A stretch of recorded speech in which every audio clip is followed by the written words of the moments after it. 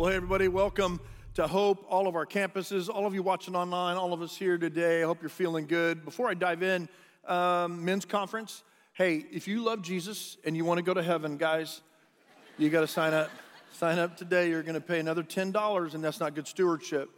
So, hey, I hope you'll join us. It's going to be a great night, May 6th, 7 o'clock. Make sure you go and sign up, invite a friend, bring somebody with you.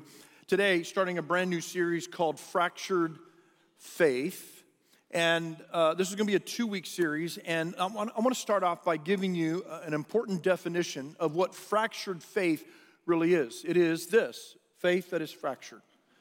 Okay, no, that's not the real definition.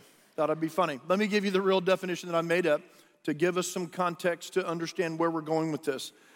This is questioning and wrestling with previously held Christian beliefs, Christian leadership disappointments, and Christian community disillusionment. Now, there's a lot more probably that I could word it differently, but this is a mouthful right here. Some of us, even right now as I speak, you're questioning some of the ways in which you grew up. Many college students go away to college and professors tell them things that are contrary to what maybe they were raised with spiritually in the context of church.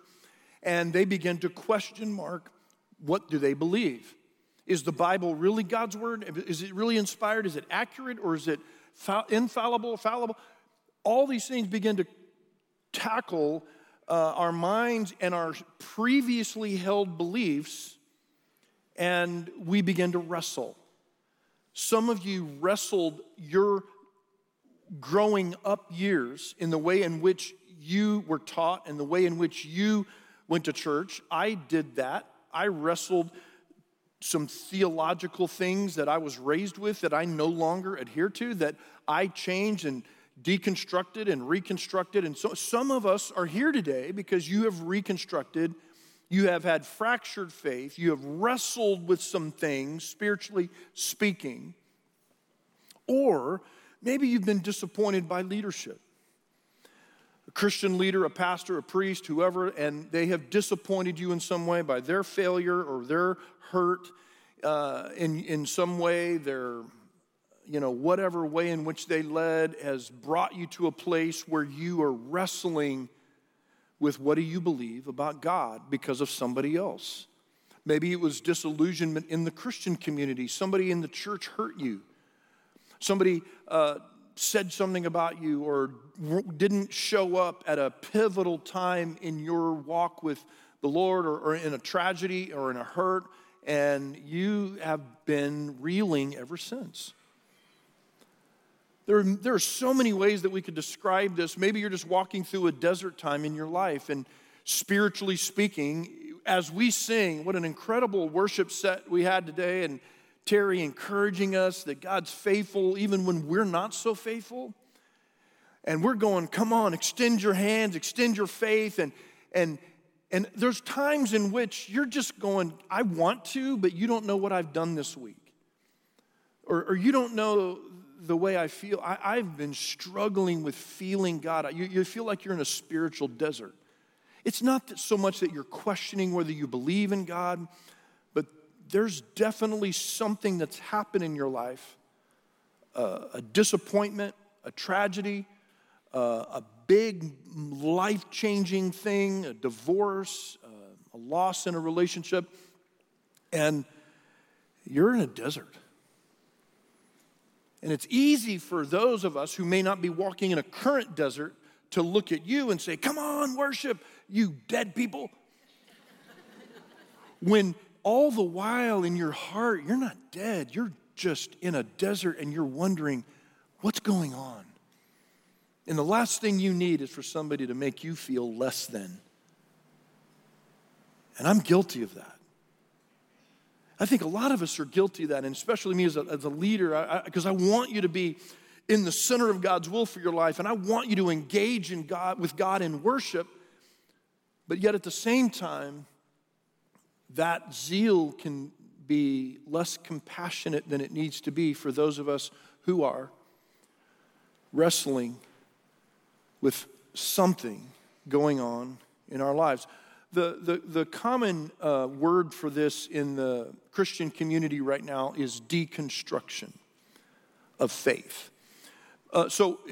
I'm very familiar with that term. It's been going on for a while. If you're on social media at all and you see posts about former believers who have now deconstructed their faith and they no longer believe, or they totally have changed about this or that. And this in the Christian community, as a pastor, I read about this. I see this all the time. It's commonly referred to as deconstruction. So over the next 2 weeks, here's what I want to do. Today, I want to talk about the person of deconstruction. In other words, somebody's faith is fractured, wrestling, disappointment, disillusionment. And then next week, we're going to talk about the people of reconstruction. And our text is going to be one of my favorite parables, sets of parables that Jesus ever told. And it's hard to pick a favorite because it's Jesus, right? And everything he said was awesome. But I would say if I had to pick, these are probably 3 of my favorite parables that he ever told. And it's the reason why hope exists today. These parables are the reason why I started this church 22 years ago. So when we talk about this, I'm going to read a portion and then I'll explain context and then we'll finish the whole thing. And I want you to stay with me because you may be here today and you're like, John, I'm good. I don't need this. Come on, give me some encouragement. I'm going to next week. Okay? But I really do think this is going to help you because you may be dealing with a college student in your household right now that has come back from college and has made the statement to you, I no longer believe in God. Mom and dad. And what do you do with that? Or I don't know what I believe, and I'm not sure, and I'm not interested in going back to church right now. So this affects all of us. And how we respond to this matters, which I'll talk about next week. But this week, the person of deconstruction. We're going to go to Luke chapter 15. We're going to start with verse 1, and we'll go through the stories that Jesus tells. Here we go. Tax collectors and other notorious sinners often came to listen to Jesus teach. This made the Pharisees and teachers of religious law complain that he was associating with such sinful people, even eating with them. Now, before we move on to the stories that Jesus tells, I think it's important to understand the context here. When it says notorious sinners, sinful people, what is he talking, or who are they talking about? Well, I'll tell you who they're not talking about. They're not talking about Roman pagans. They're not talking about people who worship other gods. They're not talking about people who are Gentiles. They're talking about the context of the Jewish community. At that time, the family of God. And within the family of God were people who perhaps, like I just described, their faith has been fractured.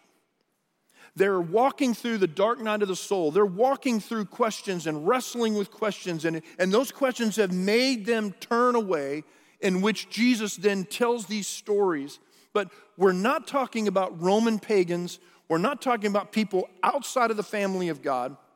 We're talking about people inside the family of God who were raised in Jewish community, who memorized a lot of the Torah, the first 5 books of the Bible, of the Old Testament, and know better.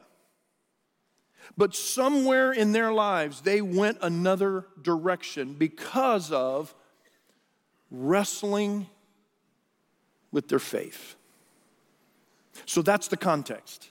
So you understand when the religious leaders talk about these notorious sinners and these sinful people, they are not talking about Roman people, Gentiles, people far from God. They are talking about people who know and are in the family of God, but have for some reason walked away.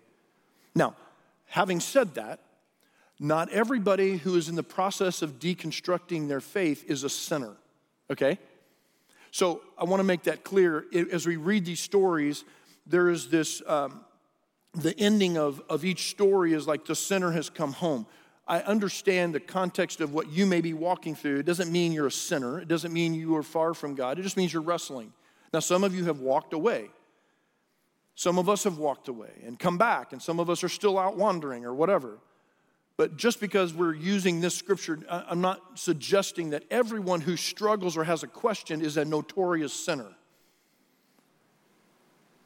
So, having said that, that's the context. Now let's go to the stories. Chapter 15, verse 3 of Luke. Here's the first story. So Jesus told them this story. If a man has 100 sheep and one of them gets lost, what will he do? Won't he leave the 99 others in the wilderness and go to search for the one that is lost until he finds it? Now, just an interesting note here that Jesus is always going to side on the person who wanders. Jesus is always going to chase after the people who desperately need his compassion other than the people who believe they deserve it. And that was the religious leaders. And if you're sitting here today thinking you don't need this message, I'm going to talk about you next week. Because you might be in the camp of the religious leaders, and that is not a good camp to camp in. Okay? Jesus always goes after those who need compassion. Won't he leave the 99 others in the wilderness and go search for the one that is lost until he finds it? And when he has found it, he will joyfully carry it home on his shoulders. When he arrives, he will call together his friends and neighbors, saying, "Rejoice with me, because I have found my lost sheep." In the same way, there is joy in heaven over one lost sinner who repents and returns to God than over 99 others who are righteous and haven't strayed away. And the context here is one of God's sheep gets lost. And maybe that describes you. Maybe you were raised in church and you went to Sunday school, and maybe not every week, but you were a once a monther or twice a monther, maybe Easter and Christmas. But there is some sort of faith, but somewhere down the line, a hurt, college, whatever, got you distracted and you have wandered away. It doesn't make you a bad person. It doesn't make you evil necessarily. It just means you've wandered away from church. You've wandered away from God. You have wandered away from the way you were raised or the way that you used to believe. That's the context of the lost sheep. And if you're the lost sheep today, know this, that Jesus is looking for you. I don't believe that you're here in this room or watching online or at another campus. I don't believe you're here by accident. I don't think you just wandered in here on this particular weekend just because you're here. I think I know the Lord is looking for you. And he loves you. Second story. Let's go on in the verse. I think it's verse 8. Or suppose a woman has 10 silver coins and loses one. Won't she light a lamp and sweep the entire house and search carefully until she finds it? And when she finds it, she will call on her friends and neighbors and say, "Rejoice with me, because I have found my lost coin." In the same way, there is joy in the presence of God's angels, even when one sinner repents. Now, the context of this story is one of God's children gets misplaced. The first story, they wander away. The second story, they're misplaced. And maybe that would describe you in that you feel like, for whatever reason, the way that you were raised, maybe the harsh, the overdoing religion, and it made you walk away, or it displaced you. Or maybe you got hurt in a church. You got judged, you got labeled, whatever the case is, and you feel like you've been misplaced, disappointed, and disillusioned. If that's you today,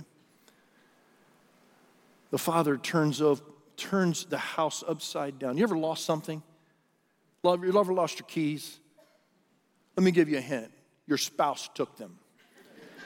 That's my go-to. If I lose anything, what'd you do? Melissa, what'd you do with my keys? Some of us turn the house upside down, looking for keys, looking for a $100 bill, looking, whatever. Let me just tell you something. If you've been displaced or misplaced today, for whatever reason, God is turning the house upside down, looking for you. And again, you're not here by accident. He loves you. You may not have liked the style of our worship, but he loves you anyway. And you're here because he is looking for you. The last story is different. Let's pick this story up. Luke chapter 15. To illustrate the point further, Jesus told them this story. A man had 2 sons. The younger son told his father, I want my share of your estate now before you die. So his father agreed to divide his wealth between his sons. A few days later, this younger son packed up all his belongings and moved to a distant land, and there he wasted all his money in wild living. These days, it's called college. About the time, I'm just being serious, about the time his money ran out, a great famine swept over the land, and he began to starve. He persuaded a local farmer to hire him, and the man sent him into the fields to feed the pigs. The young man became so hungry that even the pods he was feeding the pigs looked good to him. But no one gave him anything. When he finally came to his senses, he said to himself, even the hired servants have food enough to spare, and here I am dying of hunger. I will go home to my father, and I will say, Father, I have sinned against both heaven and you. See, there's this understanding in faith of disconnect this way with God and this way with others. And this young man understood that I have been disconnected this way and I've been disconnected this way. And I'm no longer worthy of being called your son. Please take me on as a hired servant. So he returned home to his father, and while he was still a long way off, his father saw him coming. Filled with love and compassion, he ran to his son. Great story. He ran to his son, embraced him, and kissed him. His son said to him, Father, I have sinned against both heaven and you, and I am no longer worthy of being called your son. But his father said to the servants, quick, bring the finest robe in the house and put it on him. Get a ring for his finger and sandals for his feet, and kill the calf we have been fattening. We must celebrate with a feast, for this son of mine who was dead is now returned to life. He was lost, but now he's found. So the party began. That'd be a great place to cut it off right there. And let's just go on to the next point. But the story's not over. Meanwhile, the older son was in the fields working, and when he returned home, he heard music and dancing in the house, and he asked one of the servants, what's going on? Oh, your brother's back, he was told, and your father has killed the fattened calf. We are celebrating because of his safe return. The older brother was angry and wouldn't go in. His father came out and begged him, but he replied, all these years I've slaved for you and never once refused to do a single thing you told me to do. And in all that time, you never gave me even one young goat for a feast with my friends. Yet when this son of yours comes back after squandering your money on prostitutes, you celebrate by killing the fattened calf. And his father said to him, look, dear son, you have always stayed by me, and everything I have is yours. We had to celebrate this happy day, for your brother was dead and has come back to life. He was lost, but now he's found. Great story. Jesus was the master storyteller. And the context of this story is rebellion. Somebody just decides, I'm going to do it my way, and I don't care who it hurts. And many of us have done that. And many of us perhaps have kids that are doing that right now. And it hurts. And the interesting thing about these 3 stories, 2 of them, God runs to, looks for, turns the house upside down to look for it, and then one of them, he waits for them to come back. And next week, we're going to talk about how do you discern between going and waiting, between saying and being silent, and being just ready for them. Interesting in the story, but that's not this week. That's next week.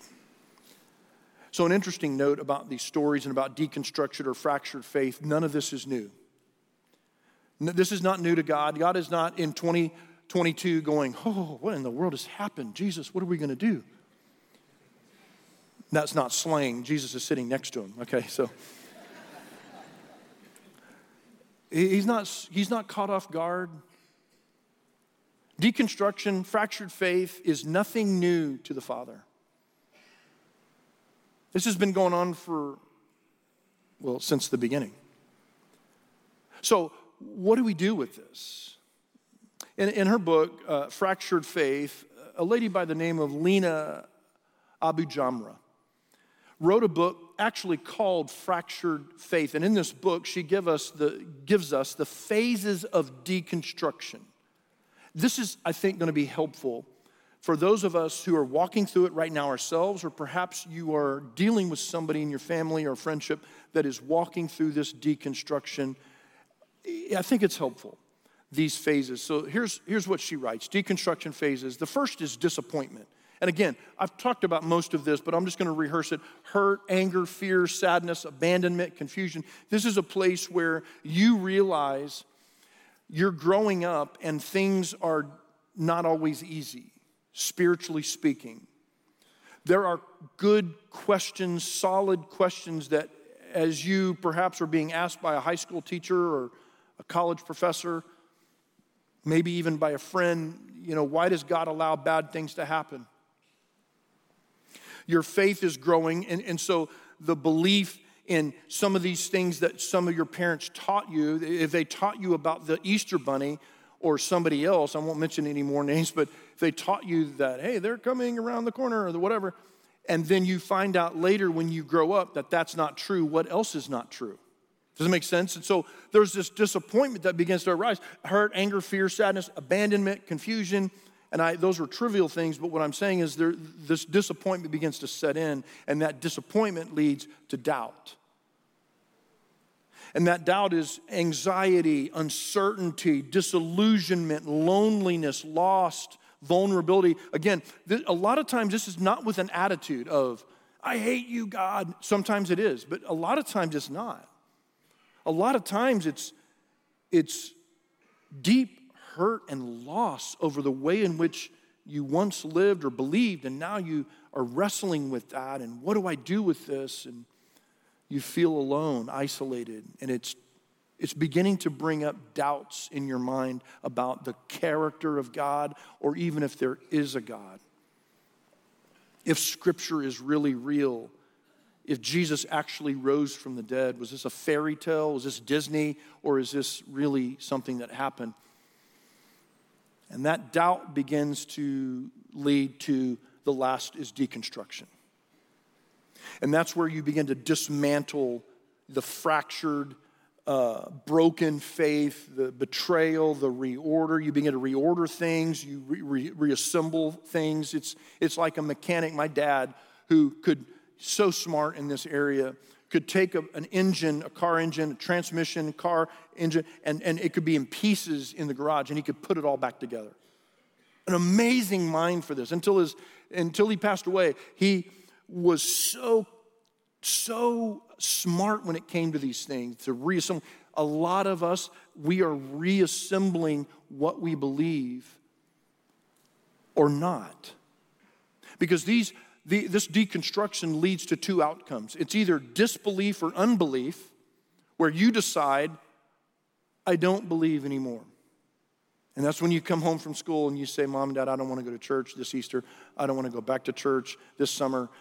I don't believe in God. Now, it's not that they did a lot of research necessarily. It's a feeling. And you got to understand these feelings are real.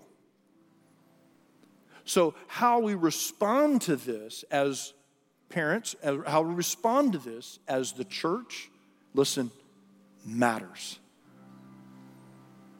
Because our heart is another outcome, and that other outcome is a reconstruction of faith.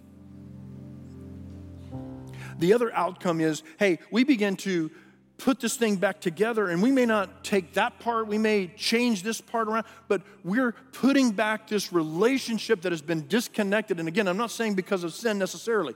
It could be just, I'm questioning and I don't know. Hey, Jesus said, count the cost. Jesus is not afraid of your questions. He's not afraid of your research. Do it, but do the research if you struggle in this area. And furthermore, our heart is a reconstruction of faith. And as the church, as a pastor, and maybe I'm your pastor, but there's a lot of times we haven't gotten this right. I haven't gotten this right. There's a lot of times I don't know what to say. There are times in which I don't know if I should go look for you, or if I should stay home and wait. Should I turn the house upside down? Badgering you and texting you? Hey, Jesus loves you today. Or should I just let you? Does this make sense? And some of us wrestle with these things. We'll talk about that next week. But as a pastor and as a church, and I can't speak for any other church, but maybe you've never heard the words from another believer that hurt you or another church that hurt you. They've never looked you in the eyes and said, hey, look at me, and grabbed your cheeks and just said, look at me in the eyes. I'm sorry for what I did to you. I'm sorry for the way I treated you. And maybe you've never heard that before. And I know I can't make it right for somebody else, but I just say to you, I'm sorry that I've done some things or said some things or made you feel less than at certain times. All meaning well. I want you to be in the center of God's will, but at the same time, you may be wrestling, and I make you feel less than. I look at you in a condescending way or speak in a condescending way. And let me just say, we miss it, and I've missed it sometimes. And I'm sorry. If you're the person wrestling with your faith or disillusionment or disappointment of some kind, those things are real, and you need that time and space to say, hey, let me breathe for a second. And I want you to. If you have questions, if you have doubts, or if you're confused, or if you're hurt, maybe you're here and you're even done. I am so done with this thing. I have 2 words for you. Don't stop. Don't stop. There's a story in the Old Testament, Jacob. Jacob's had a hard life. He's wrestled with his relationship with God and his identity for his whole life. And finally, there's this story. It's an actual story that says Jacob wrestled with God. I mean, like in a wrestling match. And wouldn't let God go. I mean, grabbed him.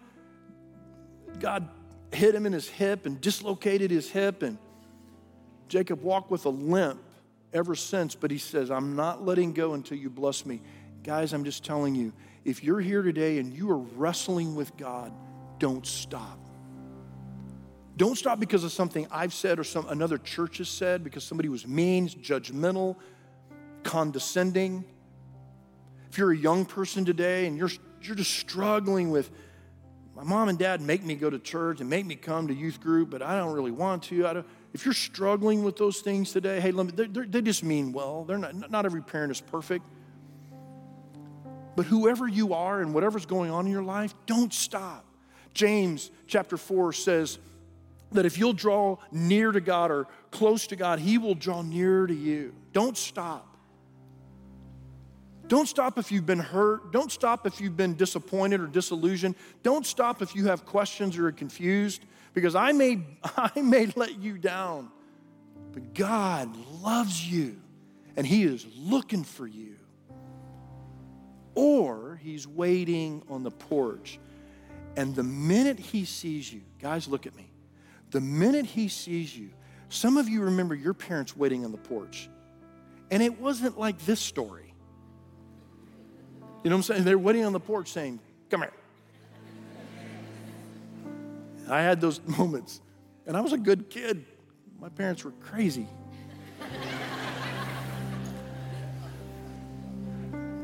But He's waiting on the porch, and the minute He sees you, He is running.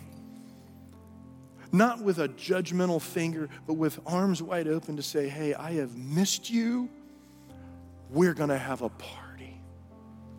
And so many times the church has gotten this wrong. Guys, Hope, let's get this right. Let's embrace, let's welcome those wrestling. And if you're deconstructing, God, we want to be a part of the reconstruction. I may not have all the answers. I may not say everything right. But you're the reason we started Hope. Yesterday, one of our worship team went to a place to get a drink, and the person waiting on them said, I recognize you. You're the girl that sings at Hope. I just visited for the first time in my life. It was my first time in church. And I don't know what I believe about God, but I'm going back because I had a good time. Holy cow. That is why I started this church. I didn't start it for a bunch of religious people to come and have a hoedown. I'm just being flat honest with you. I started it because I want you to know that there is a God, there is a Father, there is a shepherd, there is somebody who's looking for you and waiting for you. And if you're here today, whoever you are, know that He loves you. And you've not gone too far. You may be eating with the pigs right now, but that's okay. Come home. Come home. Lord, we're so many times we're not just great representatives of you, and I've been guilty of that, and I think the church sometimes is really guilty of that. But at the same time, you still call us to be a part of the reconciliation, the reconstruction. So whoever is here today or watching online or at Prosper, McKinney, or West, and they have been hit right between the eyes today by you, I hope it's not in a condemning, like, hey, you need to get right. I hope it's, we love you and God's got a plan. And He's waiting or running. One of the two. He's chasing and He's welcoming. And so I pray for every person who feels fractured today, for whatever reason, that they would sense your love for them, your grace, that the party is just getting started for everyone who's found. In Jesus' name I pray.